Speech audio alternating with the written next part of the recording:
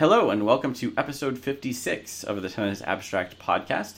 My name is Jeff Sackman from tennisabstract.com, and with me as usual is my co-host Carl Bialik. Hi there, Carl. Hi, Jeff. Carl is the host of the 30 Love Tennis podcast, which has so many episodes in its archive of interviews with various people from the tennis world that even though there hasn't been a new episode for several weeks now, I'm guessing you haven't listened to them all, so be sure to check those out and eagerly await the next 30 Love podcast episode. For now, you're stuck with us. So it's been a bit of a slow week in the tennis world because the ATP has been off with the exception of a couple of Group 2 Davis Cup ties, but that still leaves us plenty to talk about both with the two tournaments on the women's side and some lingering issues that we haven't touched on in previous podcasts, as well as some stuff I've written. So before we get to Charleston and Monterey and the women's tennis action, I want to start by talking about the underarm serve, which I think we might have touched on last week or 2 weeks ago with Kyrgios dropping one in, and I know we've talked about it in the past. Now, Carl, you're a bit of an aficionado of unusual and surprising tactics, and just to get us on the same page here, you're pro underarm serve, right?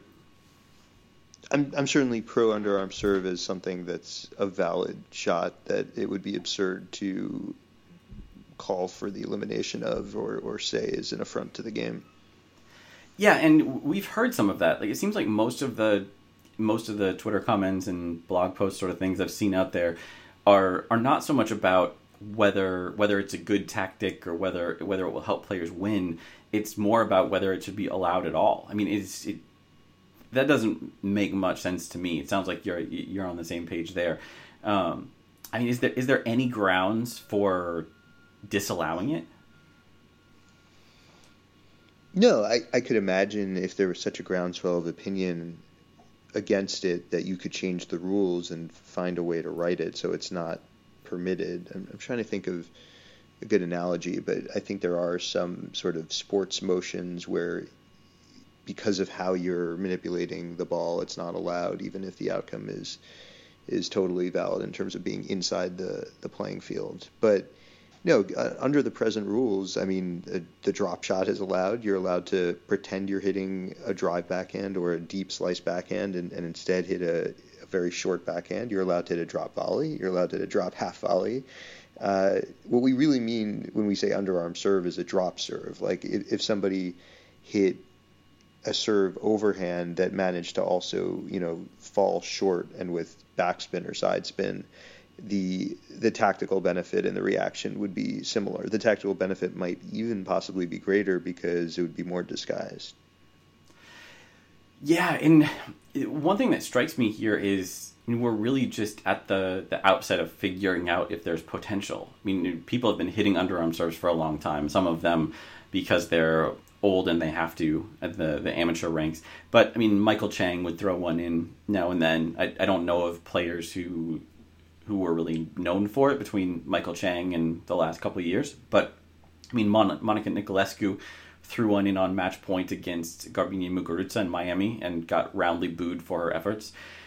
She actually lost the point. She missed the underarm serve and then lost the point and had to come back for another match point to put it away. But there's some potential here. And I remember reading, I have no idea where I came across this, but reading history of tennis that pointed out that someone invented the drop shot, which in a way it's surprising, in a way it's inevitable. I mean, somebody had to come up with the idea to be deceptive in that way, but to think that there was at least a couple decades of competitive tennis where no one had thought, like, oh, I'm going to deceptively hit this short.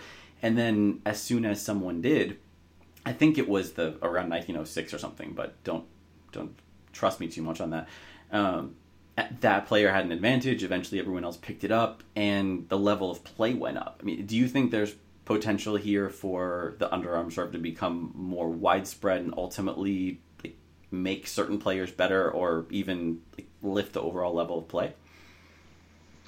Yes, definitely. And I think it's a great point that every shot, not just the drop shot, had to be invented. It's not like the first tennis match featured every weapon in the arsenal that we think about today. And many invented shots were controversial at the time. I think topspin was considered maybe not an affront, but just useless by some people when it first made its appearance. Well, and with the wooden racket, it was incredibly difficult to get much topspin, so it might have been kind of useless. Yeah, I'm sure only some people were able to use it effectively. And, the two-handed backhand was controversial when it came into the sport. So it's not surprising. I think the trick with this shot is that, and with some of the others when they first made their appearance, I'm sure, is, are you going to use it enough that it's worth getting good at doing it? So it's a good shot to hit in certain situations if you can hit a good shot. There are players we've seen suddenly realize this is assuming what's going on inside their head. So pardon the projection here, but it looks like sometimes players get into a position where, of course, the best shot to hit is a drop shot because they're short in the court and their opponent is on their back foot way in the other side, and then you see the player go for the drop shot because they know it's the right thing to do, and you realize, oh, this is not a shot they ever hit. They don't know how to hit it. This is not a good decision because they can't execute it. And even the underarm serves we've talked about, you mentioned Niculescu missing, Nick Kyrgios, the execution of the shot, sometimes it's the middle of the box without that much spin. Like, this is not really something players seem to be practicing, so I don't expect it suddenly to become a very common shot just because they're going to hit some embarrassingly bad ones that are totally ineffective. But if someone really does practice it, and it becomes a shot that when they do go to it, they know they're going to pull it off well, like, one of their other options on serve, then it becomes, I think, more interesting tactically. Yeah, that's a good point, and it's easy to think of all sorts of examples of pretty bad drop shots and those shots making the player who hit them look stupid. I mean, the only thing worse than not hitting a drop shot in those obvious situations is hitting a bad drop shot and giving your opponent the easiest sitter imaginable, and you can see that happening with drop serves or underarm serves as well. On the other hand, the winning percentage for men on second serves is what, like 55% or something like that for the average player. Maybe a little better for someone like Kyrgios. Well, definitely better for someone like Kyrgios since he hits so many hard ones. But we've talked about this a lot on the show, that if you're thinking about a tactic, like, you should use it as much as brings it into equilibrium with the alternative. So if you're winning 55% of your second serve points, you will want to hit so many underarm serves that you win 55% or slightly more of your underarm serve second serves. So you can achieve that's true that. If you're bringing the equilibrium up. Just to give a quick caveat, not if you're bringing it down. That's true. Yeah. So, but I would imagine you're not going to bring the equilibrium down with variety unless you're just really bad at the underarm serve. Like, you're not going to make your typical second serves worse by hitting underarm serves. Yes, no, this is just to sort of reiterate my point about execution. But yes, as long as you're basically competent at it, then probably you're going to start off better just from the element of surprise. Right. And so that means that you can afford some bad ones. Like, if you're Niculescu and you hit an underarm serve long, then, it's embarrassing and it sucks to get booed. But it doesn't mean never to do it. It doesn't mean it's a bad choice any more than hitting a drop shot that falls short or falls too long, I guess. Means that you should never hit a drop shot. It doesn't work that way. But you bring up a good point that we should be thinking about the effect on other serves as well. Like, one thing that's struck me, I've been thinking a lot more lately when watching tennis about where players are standing relative to the baseline. And in women's tennis especially, like, a lot of players are very consistently within about one step behind the baseline, pretty consistently. In men's tennis, I think there's a bigger variety. But that position is really important. Both for a player's comfort and how much aggression they can bring to bear on the next shot and so on. So if you start messing with that, then, at the very least, you're going to mentally disturb your opponent a little bit. Maybe, best case scenario, you're going to force them into some weaker returns. Is that the main benefit of using the underarm serve just enough to keep your opponent out of position on all the regular serves you hit? I think if you, in fact, can take a player out of, and I'm going to say his because of your point about the WTA player standing closer, it's going to be harder to pull off the tactic. If you can take a player who usually stands really deep out of his comfort zone so he moves up because of the risk, then that's a major accomplishment. I wonder how often you would have to do it successfully for it to be worth it to the returner to shift position, because even if, let's say, you pull off one or two, they might lose more than 1 or 2 points the rest of the match for suddenly returning from a different position than they're used to, than they planned on using against you. So that would be what that returner's equilibrium is going to be a very interesting question too. And in all of this, I think you hinted at this. There is this question of, are players even going to do what's tactically optimal, or are they going to do what's optimal in terms of minimizing their embarrassment? Like, maybe the returner does move up earlier than he should because it just felt so crappy to be aced on an underarm serve. So if you can actually get inside a player's head and make them do something that is counter to their interest, that's a big win tactically. Yeah, and the more I think about it, the more I think that you don't need to use it very often. I mean, just putting the idea, like it's the way that a lot of players will go for a serve and volley at 40 love or something like that. Like Gael Monfils springs to mind as someone who doesn't really serve and volley, but he'll do it a lot when it doesn't matter, just to kind of keep it in your head that he might come up. Most points don't matter that much. This is a theme we come back to a lot, talking about tactics. Is if you were to give up one underarm serve point per match as a returner, you're thinking, you know what, I'm not going to bother coming in. I'm just going to let him win this 1 point over the course of a 150 point match. On average, that point doesn't matter. But if you're playing Kyrgios, someone who seems to understand very well when he needs to put his best tennis forward, Kyrgios knows that he should be playing those sorts of games when the points matter the most. So you might not worry at 15 love or something about adjusting your return stance, but if he has put the idea in your head, then at deuce or add out or something, that's when you're starting to worry that he's going to throw it at you. And so maybe that means that even if you don't adjust your return position very much, you'll be thinking more about returning it in the points that matter most, thus affecting your return percentage when the points are really important. I mean, it doesn't take much, or even like a general 100% of points adjustment to really mess with a returner's mindset, right? Yeah, that's true.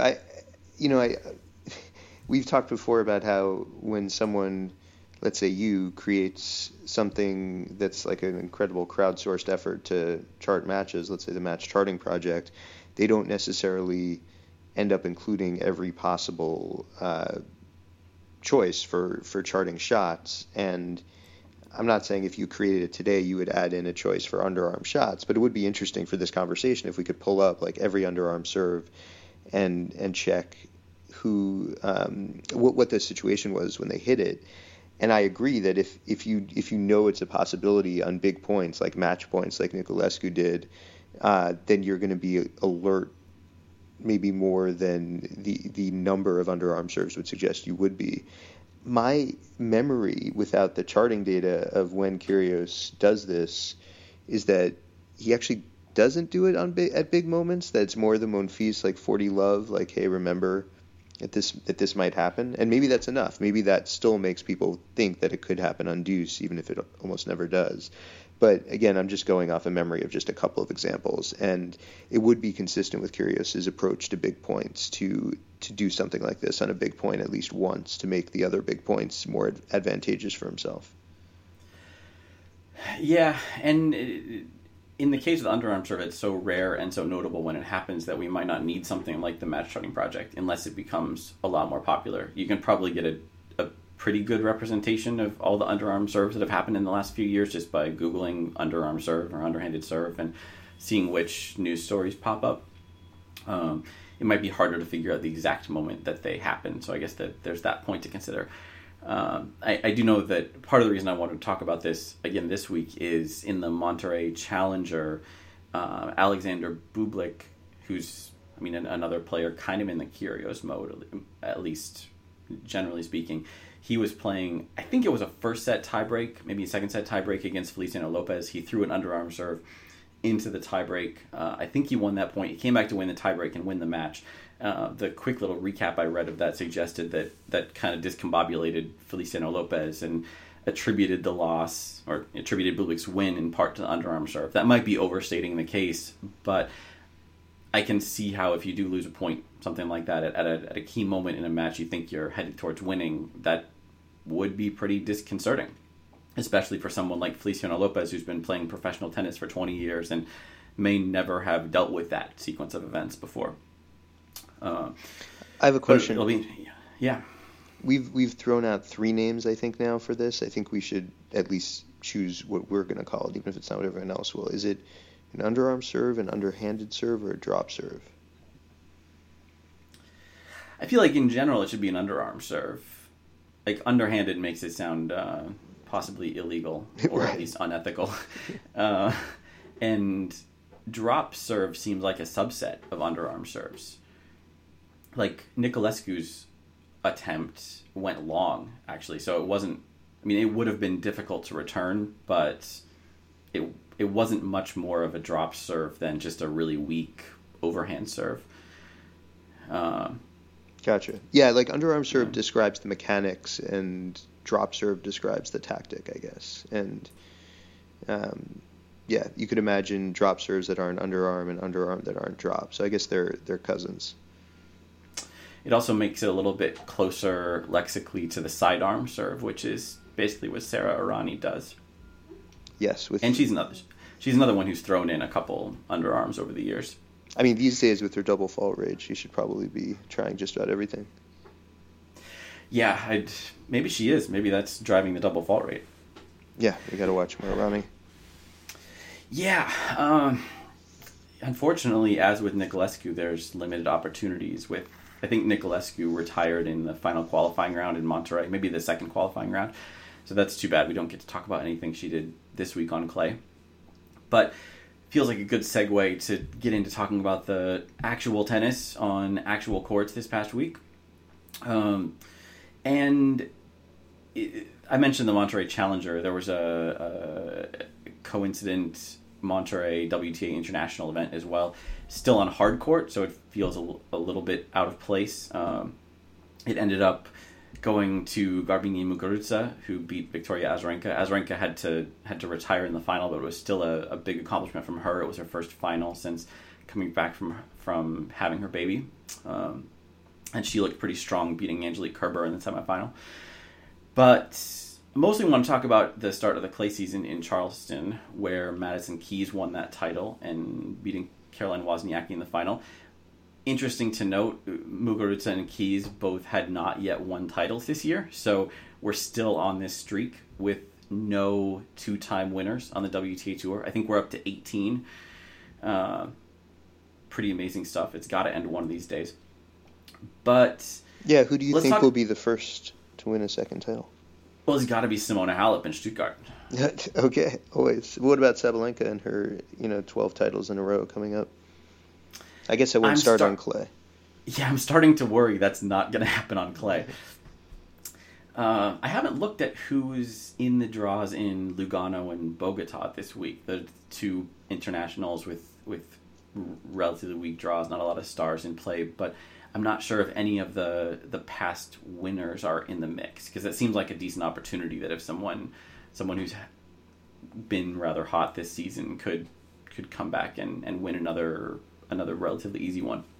But if no one does this week, then clearly it's Simona in Stuttgart. And then probably right after Wimbledon, Aryna Sabalenka is going to make tennis pointless for the rest of the tour. Literally, she's going to win all the points at every event. All the points. Yeah, I don't think the WTA point structure would allow for that. That would be tricky. So, Madison Keys. When we talk about clay court tennis, we're usually thinking about grinders, about long rallies, players who aren't relying as much on big serves, first strike tennis. And Madison Keys does not fit that mold at all. I mean, big serve, big ground strokes, lots of aggression on the return, and we saw all that, especially the return aggression in the Charleston final.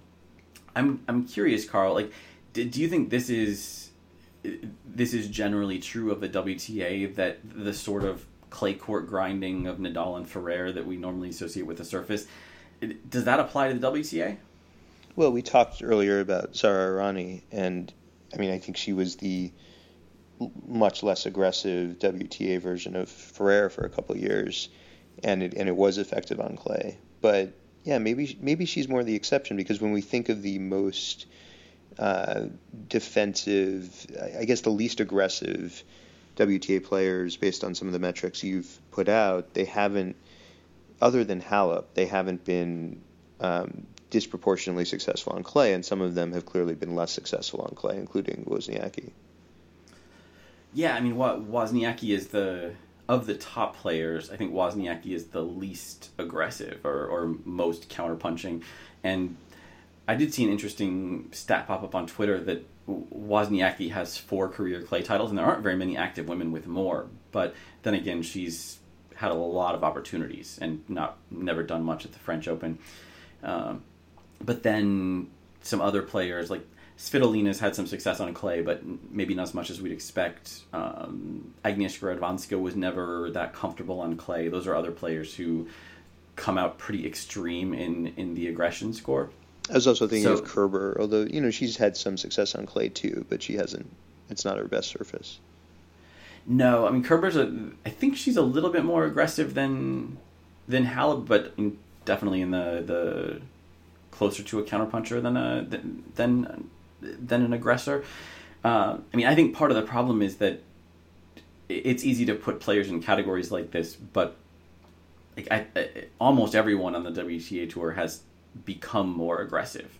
I mean, Kerber can be pretty passive, Halep can be pretty passive, but they're always looking for opportunities, and they don't have the time or the opportunity to build a 7 or 8 shot point and construct an opportunity to hit a winner, like someone like Gabriella Sabatini, whose name apparently I can't say, did a few decades ago.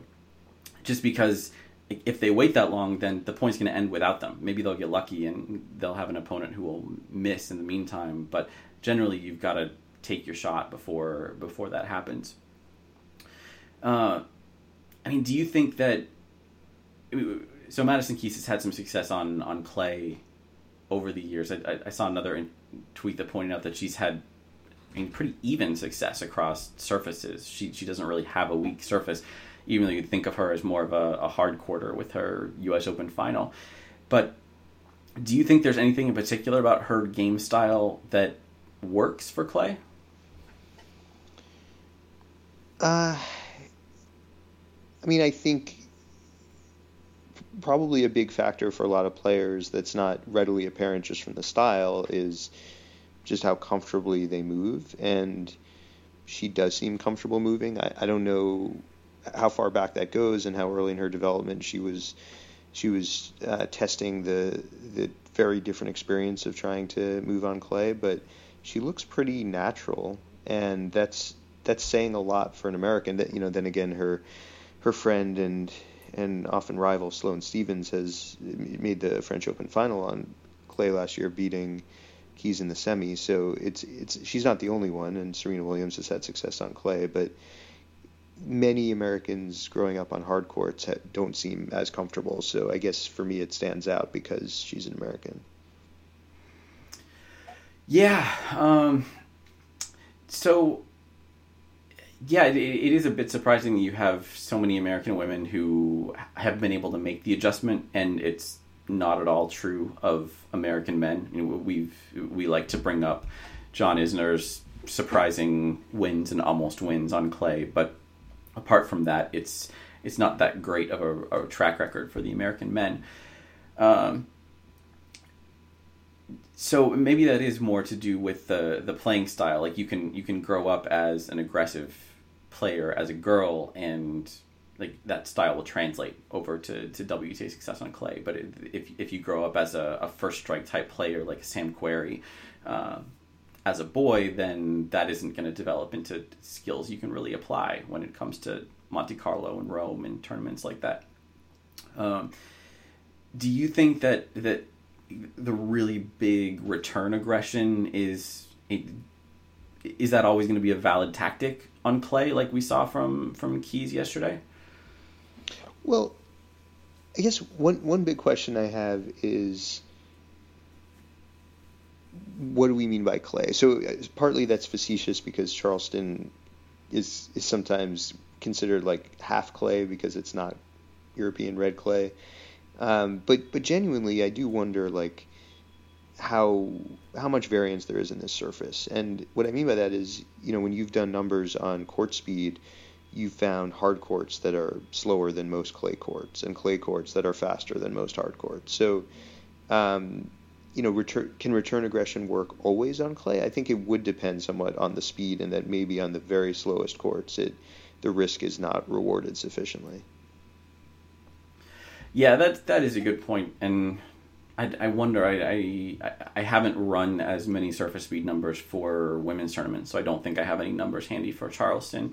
My surface speed ratings rely entirely on ace percentage, and there's not as much variety in ace percentage from tournament to tournament. So on the WTA side as there is on the ATP side, so I don't think it's as easy to differentiate between speed level using that proxy. It doesn't mean there isn't a difference in speed level. Of course there is, but it's just tougher to see it with the numbers that we have.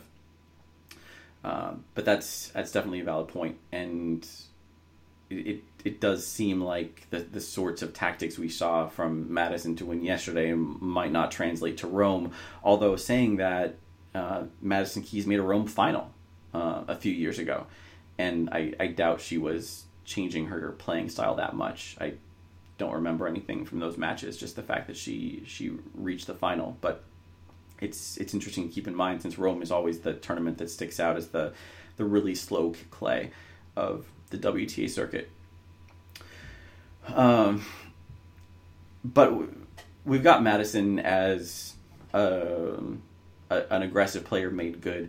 We also have Monica Puig, who made the semifinal in Charleston, beating Sabalenka along the way. But then again, we also have Aryna Sabalenka, very big hitter, who has struggled on clay. Maybe she'll turn that around. But I mean, there's other examples of ball bashers who aren't comfortable on clay courts. I mean, beyond just being comfortable with the footing or having experience on the surface, do you think that there's like variations in ball bashing tactics that can work and others that don't? I mean, is there if you had Sabalenka's ear and you were trying to direct her talent in a way to win clay court matches, is there something you could tell her? Well, I think two of the players you highlighted, Kvitova and Ostapenko, my memory of watching them and also my memory of your stats on them is that even among aggressive players, they are extreme, and that suggests that maybe there's just like a level of risk at which it doesn't matter what the surface is, you can still win a point outright with shots if you're willing to tolerate that level of error. And so that could be a tactic. On the other hand, I was thinking more about Keys and your point that she's great. She's, equally accomplished on just about every surface. And even within that clay spectrum, I was describing, as you pointed out, she has the Rome final, she has the French Open semi last year. So maybe we don't give her enough credit for adjusting on different surfaces. Like maybe she isn't, we use the term ball basher for aggressor just as like another phrase to use, but maybe she mixes things. Maybe she is mixing things up in a way that's not obvious from watching her. I mean, she did throw in occasional slices and come to net more than I expected in the final. So I don't know. Maybe she's finding a way to adjust her game, because I don't think she's in the same category of aggression as Ostapenko and Kvitova. No, she's definitely not, and partly that's because very few people are. I wrote something about this, I think, during the Australian Open, and highlighted Diana Yastremska, because Yastremska is one of the few women who's in that same category with Ostapenko and Petra Kvitova, and Sabalenka is another one. But they're, I don't remember what it is in standard deviations, but they're way off from the norm. Like they really are just going for winners on almost every shot. And Madison Keys is, I think she's still in the top third of aggression, but is, I mean, apart from the return aggression we saw yesterday, she's a lot more willing to let points play out. And I was trying to think about how to quantify some of this stuff, and maybe I'll be able to churn out some research on this week. I was just thinking with a pretty deep data set of charted matches among current top players, the interesting thing would be to find pairs of players for whom we have a hard court match and a clay court match. And I mean, I don't want to just take like Madison Keys on hard versus Madison Keys on clay, because stats like return winners and rally length and things like that, they'll vary so much based on your opponent, and controlling for that would get messy, and I think the resulting numbers wouldn't be as trustworthy. But if we were to compare a Keys-Wozniacki match from Charleston to a Keys-Wozniacki match from the U.S. Open or Cincinnati or something, if we had that, then that seems like a valid comparison to see how tactics change from surface to surface. And maybe if we found a few dozen pairs of players like that, we could start getting a better grip on how things change. And I wonder what you would predict. Like, do you think that some of these indicators like unreturned serves, return winners, rally length, just indicators of the style of play would vary very much between hard and clay courts for these consistent pairs of players? Ooh. Do we know the answer yet? No, we don't know the answer.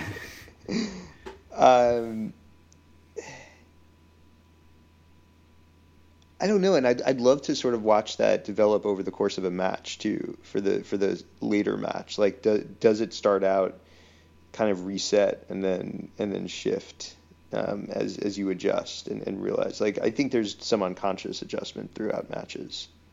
And you had that post or section of a post recently about like a change during a match, and that made me really interested in what those dynamics are generally, or was that just a fluke?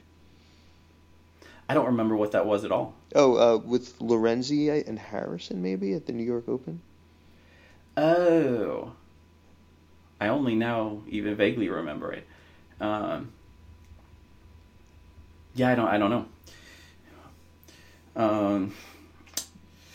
So yeah, we'll have to do the research and see how that comes out. I mean, after watching Madison Keys on clay yesterday, maybe it is because it is a faster clay surface, but I find it hard to imagine that the indicators of playing style, like rally length, would be that different from surface to surface. Yeah, I mean, I think, and part of the analysis that would be interesting is just who are the outliers, like who really does seem to adjust, if we can find all the controls we want. Yeah, and that's the tricky thing, is I think some of the outliers, especially in the WTA side, would be players who aren't at the very top of the game. Like, I can't think of anyone in the top 10 or top 20 who really sticks out as someone who changes their playing style a lot from surface to surface. I mean, maybe if we had enough data for someone like Irani, maybe she is able to impose the more grinding style on matches. But on the other hand, like, this is something that I was thinking watching Keys deal with the Wozniacki serve. Irani's serve is pretty puffball no matter what the surface is, but if you've got the surface slowing it down even more with the bounce sticking a little bit more, then you're making it even easier for someone to attack that serve. So it might even be counterproductive. Like, it might end up creating more return winners, shorter rally length. The only real difference in what you'd see in playing styles would come once you get into a rally. Once you get to maybe 4 or 5 shots, you'd predict longer rallies. But a lot of WTA matchups are rarely getting that far, regardless of the surface. You know, we've talked about how decades ago WTA matches had much longer rally length, especially on slow surfaces. And it does make me wonder, we have you've done such a good job of getting charting done for Slam finals, and what can we see from Evert Navratilova matches and how they varied? Yeah, I'd love to dig into that more, and hopefully there's enough data to some of the research I was just talking about. Hopefully we could extend that back to some of the famous matchups in the past as well. But I've been struck charting a number of old matches, not just clay matches from the late 80s and 90s. Just how difficult it was for the players to hit through each other. Like watching Sabatini especially, like really hitting hard a lot of shots. I mean, there's occasional moonballing, but there's not much moonballing. Chris Evert wasn't slugging away like Sabatini was, but she was hitting a lot of sharp angles. She was definitely trying to create opportunities, but probably because of the racket technology, they just didn't have the ability to hit through each other. So almost every point had to be constructed. And I've seen matches recently where the average rally length was 8-9 shots per point. And a lot of the matches we're talking about these days, they might not have a single point get into double-digit shots. So, I mean, it's just a totally different style. That seems like something that would be a lot more susceptible to differences in surface. But on the other hand, like, you get really long rallies in hardcourt matches from back in that era as well. So maybe if you've got Evert and Navratilova winning tournaments on every surface back then too, maybe there wasn't so much of a difference then either. I think we have a lot more data to collect and analysis to do on it before we can get answers to those questions. But I think that a lot of the things we assume about surface preferences, just to kind of wrap this all up, like I think they haven't really been investigated very much. Like, we assume that we know how clay changes professional tennis, but I don't think we really do know that, especially when it comes to the tactics that players can use to win matches. When you said how like you can't think of top 10 or 20 players who do change tactics by surface, and I can't really disagree, it made me think of the kind of cliche you often hear of the best players have their game and they focus on their game, and if they're playing their game well, they win. And that's kind of generally what it takes to be in the top 10 or 20, that we don't see too many who have gotten there because they are able to like shift games dramatically depending on the circumstances. Because generally if your game is good enough, you don't need to. I don't know. Something like that. I mean, I'm thinking that you'd still want to have both in your arsenal. You'd want to have a great B game and C game too, and maybe B is for grass and C is for clay. But in general, it does seem like there's this mindset among the very top players of, I know that if I can execute my top game, I'm going to win 90-something% of the time. Yeah, it's interesting that I think that's true for most, or maybe even all, of the top women. It doesn't seem as true for the top men, and maybe it's because for Nadal, for instance, winning 90 or 95% of the time isn't good enough. Like to improve on his career records, he needs to do better than that, and that means beating top players on hard and grass. So we've seen him very consciously and deliberately change his tactics and even his serve to make him better suited for different surfaces. But in general, I think that's true, that players feel like you got to stick with who you brought to the dance. Can you think of other examples besides Nadal? Because you said that, I'm like, oh yeah, you're right, it is different in ATP, and then I struggled to think of a second or a third good example. Yeah, there's nothing as dramatic. I think if you dug into the numbers, you'd probably find more players who are at least subtly changing tactics. I mean, we heard Murray talk a lot about getting more comfortable on clay for years. I don't know how much that would show up in the numbers. But I wonder if maybe it's more clay court players have to adjust to faster surfaces. Like you can bring a hard court game to a clay court and still do okay, as John Isner can tell you. If you bring a clay court game to a hard court, then, I mean, you'll be okay, but there's only so far you can go. Maybe just because most of your opponents are more comfortable on hard courts. So maybe if you looked into Diego Schwartzman's history, you'd find that he's gotten more aggressive over the years, from when he was playing mostly South American clay court challengers to now that he's playing seasons that are 2/3 faster surfaces. And maybe on the women's side, there aren't as many players who are, I mean, there's certainly not as many players you think of as clay court specialists. Maybe that means there are fewer who grew up on clay courts. I'm not sure. But that could be a factor as well. Certainly we've had a pretty steady stream of top men who are clay courters first and foremost. It just struck me how funny the expression "grew up on clay courts" is, and I'm sure I've used it 100 times, but now I'm picturing like a house built on a clay court, and you've got to like get used to walking around on clay to get your milk in the morning, and that would be the next Nadal, I think, if someone really grew up on a clay court. Well, I'm assuming that's how Nadal grew up, right? Maybe it was literal all this time and I was taking it too metaphorically. Have you seen that? There's a famous Onion article from, maybe it's a decade ago now, but I think it has an interview with Nadal talking about how he has his breakfast shake made of clay, and just everything in his life is all clay, the wonderful life-giving surface. That sounds also like the Grantland story about Federer like describing his breakfast, I think, which then had a Nadal follow-up, which was in that same vein. Okay. So yeah, if you haven't seen that Onion article, it's worth checking out. It's pretty ridiculous. I think, like I say, I think it's quite old. It goes back into the days where Nadal was dominating the French, but not quite as much of a factor on everything else yet. I didn't realize we'd be talking about Nadal quite so much, but he works as a great segue for the last big topic I wanted to get into this week, which is projecting young players, specifically Feliz Auger-Aliassime. I know we talked about him some last week, but I'm sure this will not be the last time that we have a lot to say about him. I wrote something on the Tennis Abstract blog, I think it was Thursday, late last week, following up on some research I also did with women, and what I did was calculate players' ELOs at the end of each season of their career, put that in terms of their age, and see what aging curves look like for ATP players. When I did it a couple weeks ago for women, I was focusing on Bianca Andreescu, another extremely promising 18-year-old.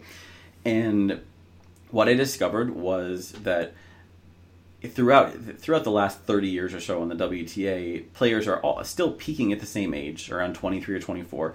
They're maybe remaining close to their peak longer, but the striking thing is that if you break in as a successful player in your teens, you are likely to improve, but there's a limit to how much you improve. I mean, a lot of women sort of arrive on tour, maybe not fully formed, but close to fully formed, as we're possibly seeing with Andreescu. So what I found, what all this is building up to, is the typical 18-year-old is 70 ELO points away from their career peak. So Andreescu right now is in the low 2000s somewhere, so we might project a peak for her around 2100 or 2150, which is great, but not greatest of all time. So I redid the whole thing for men with a specific focus on Feliz Auger-Aliassime, and as you might expect, since there aren't as many super successful teenage men, especially these days, the difference was huge. So for one thing, the typical ATP peak is quite a bit later, at least a couple of years later, and is maybe a year or two later than that more recently. So we're looking at players peaking around 26, 27, maybe even 28, and staying near that peak until at least 30, 29, 30, maybe even a little later than that.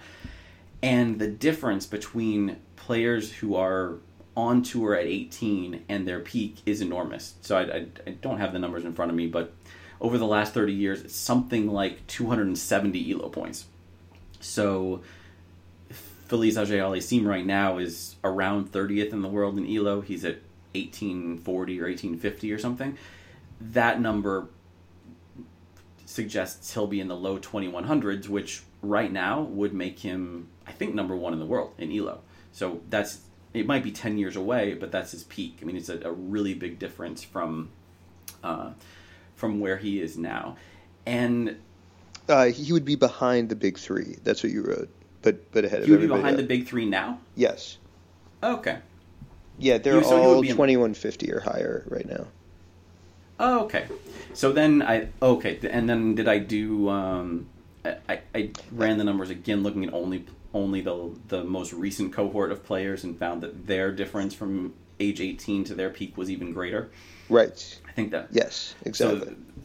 So if we think that the more recent players are more indicative of how much improvement an 18-year-old has to look forward to, then we're projecting Felix into the low 2200s, I think. Yep. So long story short, the numbers are saying very few 18-year-olds are at or near their peak on the men's side. Your typical 18-year-old who is playing enough matches to have an ELO rating, which in according to my rules is 20 tour qualifying or challenger matches, they have a long way to go before they hit their peak. I think even Alexander Zverev, who was also very good as an 18-year-old, he was a few hundred points away from where he is now. So he's already built tremendously on where he was as an 18-year-old. So, Carl, I'm curious. I mean, from what you've seen from Auger-Aliassime so far, I mean, is this plausible? I think last week I asked you, do we see him as a future number one? I think this is another way of phrasing that question. I mean, do we think there's another 270 or 300 plus ELO points for him to climb from where he is right now? Well, I think you're right that Nadal was a good segue because, I know he didn't show up as exactly the antecedent you were looking for, but sort of doing the, sorry? No, go ahead. Yeah, I mean, he's on the list at least of some of the players who are closest to Felix at age 18, and he didn't look anything like he did, obviously in terms of success, but also just in terms of what he was able to develop his game into. Nadal is, a once in a, well, maybe 3 times in a generation and 3 times in history kind of tennis player on the men's side. So it would be very optimistic to project that kind of growth. But, can Felix develop into something that's very different and much better and much more versatile even than what he's already done? Yeah, I think he certainly can. We have recent history to show us an example. So the next step of this ongoing research project into aging, which I'd hoped to publish last week, but it ended up being more complicated than I thought, was breaking out aging patterns based on playing style. Because we've talked about this on a few recent podcasts. That I think we think that this is great. I think that we think that. That aging curves are different for different types of players. So maybe we have someone like Diego Schwartzman in mind who is at their peak now or maybe still yet to reach it. He's been improving for a decade because he has this more physical game, that he has more skills to develop. Whereas someone like John Isner, Riley Opelka, a lot of what they have to offer they can do when they arrive on tour. I mean, Isner's a tricky example because he wasn't a regular tour player until he was 23 years old, I think. So he doesn't quite fit into this conversation, but the concept is there. So, I mean, do you think that... I guess the first question, do you think we should expect aging patterns to be different based on playing style? This feels like a trap because I think this... I mean, it's not a really high-stakes trap because looking stupid about tennis projections is, could make you the most successful commentator in the world. But yeah, and we only have 4 listeners, all 4 of whom are super nice. Oh, love you, listeners. But, it seems like if we're saying, what would we think if we had never seen some of the work you've already done in this space, and if we haven't talked about it before? Yeah, I think we'd probably think that the serve-dominant players arrive fully formed, so there isn't as much room for improvement, but they also maybe decay more slowly. Decay is a gross word, but maybe their skills decline more slowly because they do not take as much of a beating. I mean, there's this sense of it's not so much just how many years you've played, but it's how many matches, and it's not even just how many matches, but how many points, and it's not even just how many points, but how many shots did you have to hit, and all the toll that takes relative to just, okay, you were on tour for a year, but, most of your rallies were under 2 shots. So yeah, that they have a flatter curve on both ends, the serve dominant players. That to me feels like my prior belief on how this aging would differ by playing style. What about you? Yeah, that's exactly what I expected as well, and I think we've talked about it and then basically made that explicit before. So in our show notes, I broke it down to 3 questions. Like the first one is if you're comparing, I'm just calling them return dominant players versus serve dominant players. And return dominant's a really misleading, kind of useless term. I really just mean players who aren't big servers. But if we're comparing those two, first question is, who has the later peak? Would you have a feeling on that?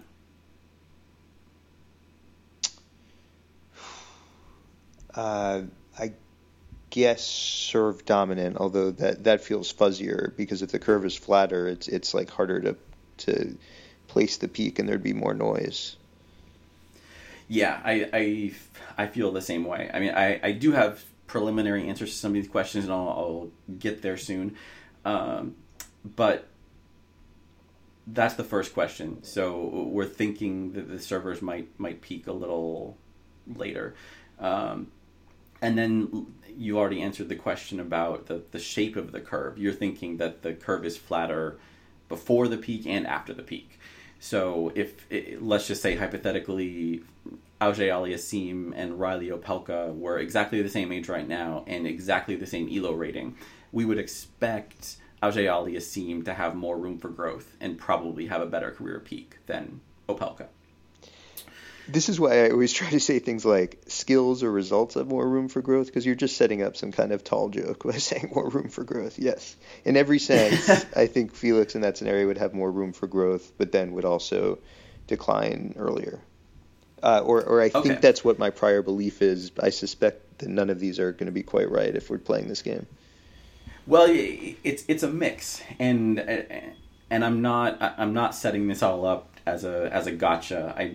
It's more because I need to do a better job in general of just making sure I know what my priors are. Like I tend to just dive into the data and come up with some interesting numbers and then try to be honest about what I expected. But it's tough to be truly honest about what you expected when you already know what you found. So I'm using you as my honest backstop kind of. It's like I'm trying to remember what Jeff thought before he crunched the numbers. Exactly. So if there's any like Tennis Abstract podcast archivists who want to correct us, please do. So okay, I've got a graph that I was hoping was going to go into a blog post, but it's going to be more complicated. What I did was for every player with 5 seasons of 20 or more matches, tour qualifying challengers. Those are the players I'm looking at. I found their ELOs at the end of every season, and I broke those players into 3 categories based on their career serve points won divided by career return points won. So the one category is the biggest ratio, so the most serve dominant. A third category was the middle. The second category was the middle. Third category was the ones who were the most return dominant. And what we get is peak doesn't really matter that much. The returners peak at, I think it's 24. The servers peak at 25, and the middle group peaks at 26. That might be off by 1. Looking at not a great graph thanks to Microsoft Excel and my own lack of skills, but not a huge difference in peak. It just occurred to me what a good format podcasts are for describing graphs.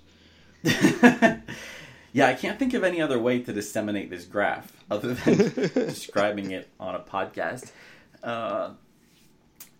But and you are right, and I believe my prior was right, that servers hang on better. So than either the two groups, they're within maybe 50 ELO points of their career peak until age 33 or age 34. And that's with the usual caveat that we're looking at players who stay on tour. The ones who don't, I mean, presumably they'd be playing worse. We don't know. We can't factor those in. But the same limitations apply to everybody. The shocker is the ascent. So the difference between 18-year-old or 19-year-old ELO and peak ELO for servers is way bigger than it is for the returners or the middle group. So the difference for the average player between 18-year-old ELO and peak ELO is something like 150 points. For returners, it's more like 100 points. It's a pretty noticeable difference, and if we're all looking at the graph, you'd be able to see a lot more clearly than me describing it, as we've established. But point being, servers seem to have more room for growth. The tricky aspect to this, which is why I haven't published this yet, is, as I've mentioned, I'm looking at career stats, partly because a lot of these players, I don't have match stats for them when they were 18 or 19 years old, just because we haven't been collecting those numbers in the 80s for tour level players, or until 2010 for challengers or qualifiers. So the data set gets hamstrung a lot when we limit to the style players are playing at age 18 or age 19. But there you have it. It seems like the conventional wisdom is upset at least a little bit. We expect the bigger servers to have more room to grow in a non-pun intended kind of a way. That's really interesting. Yeah, and I mean, some of them would presumably, you would just get data on them earlier, because with a really big serve, they would be able to at least have respectable scores earlier. So maybe they show up in the data earlier. Is there anything to that? Yeah, that could be. I mean, we've talked multiple times in the past that it seems like big servers, in the extreme Opelka mode, they can win close to 50% of matches just by winning their service games. So maybe someone who's as good as Opelka can't win as many matches if they're more in the Diego Schwartzman mold. So they're not going to get as many matches, and they won't show up in the data. You're right. I have no idea how we'd be able to control for that. That's the tricky thing about this aging curve stuff on both the younger edge of the curve and the older edge of the curve, because the number of players isn't consistent. The number of 18-year-olds in this data, especially in recent years, just isn't that many. So every single claim we make has to be based on this, of the players who are included in the data set, or of the players who played a full season at age 18. We know what happens to them. And maybe for some players that's an appropriate way to do it. But it doesn't tell us anything about players who aren't quite good enough or are still toiling away at futures. Like I mentioned in the WTA article that Angelique Kerber didn't even show up in the data as an 18-year-old. And there aren't very many top women who you can say that about. Most of them are good enough to play at least at the top ITF levels by the time they're 17, 18 years old. But Kerber wasn't.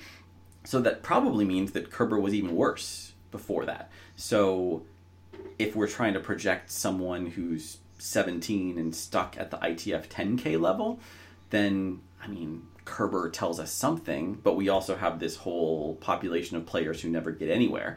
So it's just complicated, and we don't have the stats for that. That just gets a lot more complicated, and no matter where we draw the line, we have to cut off the data set somewhere. It's a really potentially misleading selective sample. Yeah, then you have all of college tennis, and I imagine Isner isn't in the data set until, he hardly played a match before 23, right? Yeah, exactly. And yeah, we can predict he would have been okay before that, since he was so dominant at the college level, but I have no idea how that translates and how to treat his opponents at that level. So I don't think those are particularly easy questions to answer without collecting a lot more data, or maybe just forcing players to play a lot more matches so we can get that additional data. That seems practical. I was thinking, you could have ELO or UTR probably tries to do this, that tries to put college on the same playing field, but it would be also full of uncertainty. Yeah, and it's a similar thing you get with other sports, that I think if you are a talent scout looking at 18-year-old college players, you kind of have an idea who has the potential to take the next step. I mean, you're going to be wrong sometimes, but let's say 80% of the time you can tell this guy's going to be a stockbroker and this one has a chance to go be an ATP Tour player. So there's no way to algorithmically do that besides just throw out the bad players. I mean, and I think that's kind of what you'd have to do. Like if you're comparing Isner to other 18, 19, 22-year-old college players, I don't know if you should use the entire data set of 22-year-old college players. And even if you did, you wouldn't know how many of them would be playing at age 28 because many of them are off doing non-tennis things as soon as they graduate. So you end up with your sample has problems no matter where you draw the line. Well, you need the stockbroker league just for completeness. You need those results in the ELO ratings.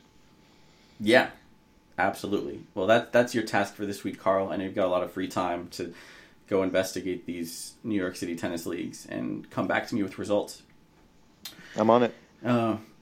Sounds good. So it's a good time to wrap it up. Jeff, just before you do, what do you think of, I enjoyed that exercise and I was just giving you a hard time about setting me up. I know you wouldn't gotcha me, but would it space things out too much if you post it on the blog or on Twitter or just mention on the show, here's a thing I want to look into before we start looking into it? Can we talk about what we think we're going to find and what our priors are? Yeah, that's a reasonable thing to do. I usually don't have the patience for that. I usually like to dig into a project and work on it until it's done. I haven't done that in this case, so that's a bad example. I could have easily posted this graph on Twitter last week. But that's not usually the way I work.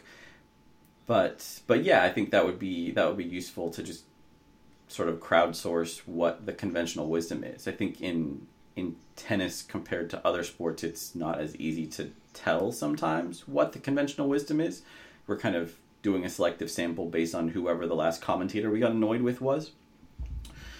But maybe people are more sophisticated in their thinking than I'm giving them credit for, or maybe there's some angles that I'm not considering. So yeah, something to keep in mind. So we'll wrap it up there. Carl, as usual, thank you for joining me. My pleasure, Jeff. Listeners, hope you will enjoy our next week of international and ATP 250 level clay court tennis. We should be back next week to talk about some of that and look ahead to the Monte Carlo Masters, which is coming up pretty fast on us. So enjoy the week of tennis. Thank you all for listening, and we'll see you next week.